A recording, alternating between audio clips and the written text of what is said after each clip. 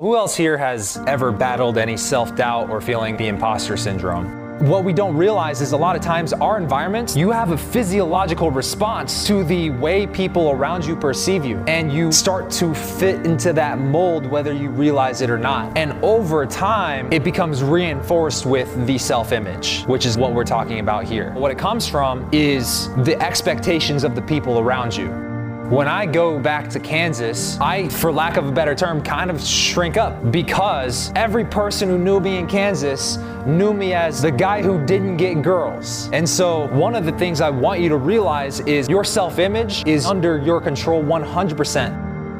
When I dropped out of dental school, there was no reason for me to think I was a dating coach because I didn't have clients yet. It was like, who am I to give dating advice? Who am I to teach other guys how to do this? Like, I'm a guy who used to suck with girls. I stepped into that role because I made that my self-image. Because of the things I'd done up to that point in my life, I was confident in my ability to do so. And here's what's crazy is before anybody knew who Patrick James was, I would go to events like this and I would tell people, listen, it's just a matter of time. There's no way it doesn't work if I just persist. The only way it doesn't work is if you stop. And the only reason you're gonna stop is if a girl turns you down, a girl doesn't respond, and then you just say, you know what, maybe it's not meant to happen. And then you just stop. If you're battling self-doubt, it really comes down to this one thing that can either become an upward spiral of success or a downward spiral of doom. First, it starts with our potential. You guys are men, you have the ability to speak words, so there is some level of potential there for you to be able to talk to a girl and maybe get her attracted to you. And that potential, it leads to you taking a certain action. You approach a girl or you overthink and you don't approach a girl, right? That potential can directly correlate into the action that you take. Sometimes you take action, but then this moment happens and you freeze up. What happens when you take an action is you get a result. And from that result, we get belief. And that belief goes directly back into our potential. So let's say you get a negative result. She doesn't text you back, she doesn't respond, and that result leads you to believe, who am I to get these types of girls? Of course a girl like that didn't respond to me. And then that belief now affects your potential moving forward. And does your potential go up or down if that's your belief?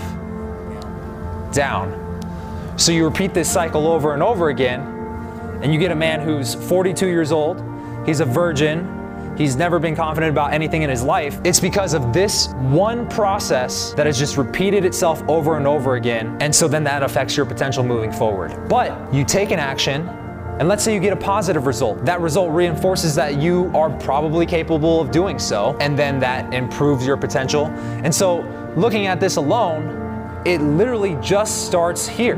Believing in yourself, not identifying your belief with the result that you get. You can cut the cycle right now and say, what self-image do I want to step into?